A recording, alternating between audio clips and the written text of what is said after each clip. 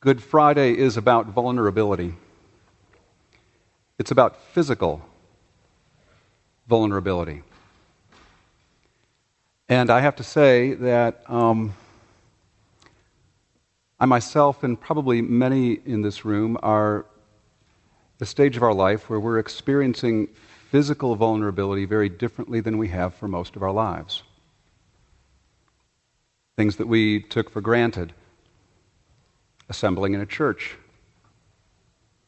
Assembling anywhere. And suddenly stories that might have seemed to happen to other folks, I'm realizing are my stories.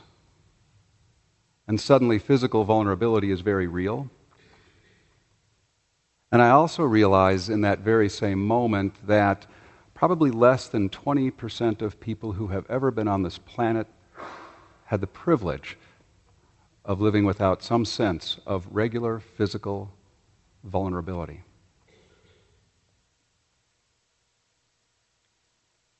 It was not a privilege of Jesus. It was not a privilege of Jesus' followers, who lived every day with physical vulnerability. We hear it throughout the Gospels.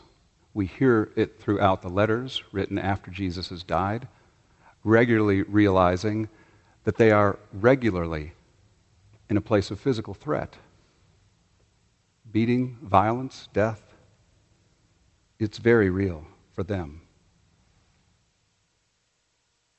And I'm beginning to realize that these new feelings of physical vulnerability have some real gifts in them.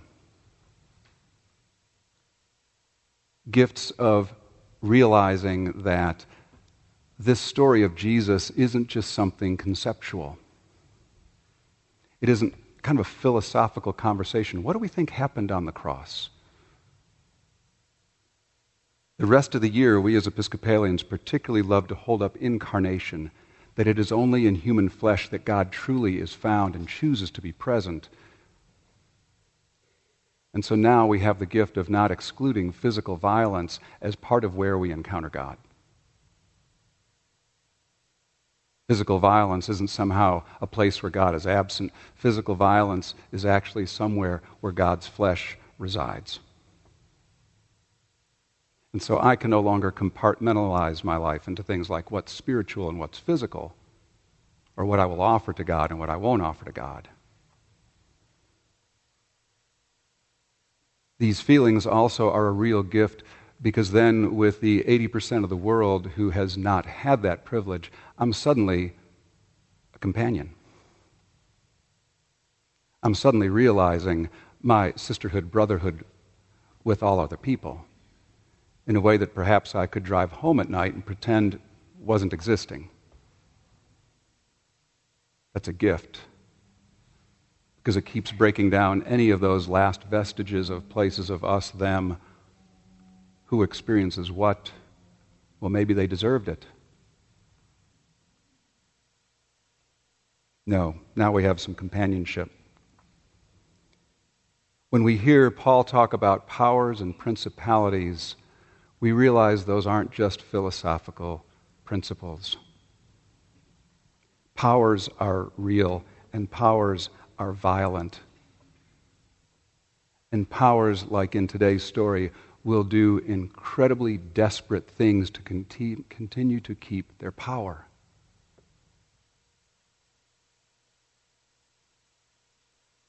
Particularly at the expense of others. It's not a unique story. It's not a new story.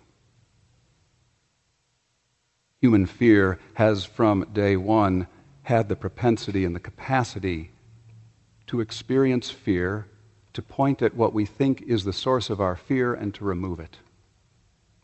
Sometimes we do it with our tongues. Sometimes we do it with our physical violence. We fear it, let's point at it, let's remove it, and then our lives will be safe, won't they? And Jesus is choosing a different path. Instead of giving up, instead of living from his fear and trying to somehow either point at things or remove those things, he instead chooses to walk into the powers.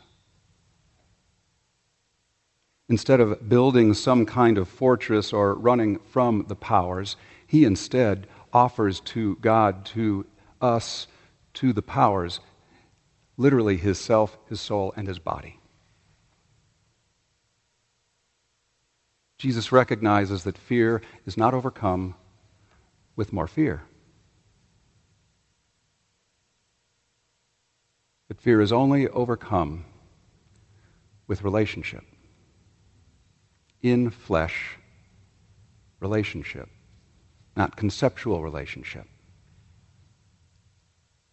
but in flesh relationship. And so he, rather than run or try to quash the powers, chooses to be in relationship even with the powers that want to destroy him physically.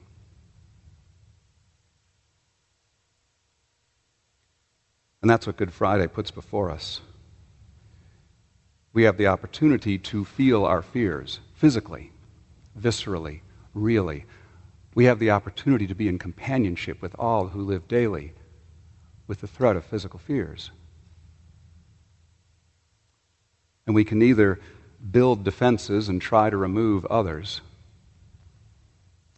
or like Jesus, we can walk into the fears, we can walk into the powers, and choose relationship, and in doing so, expand compassion.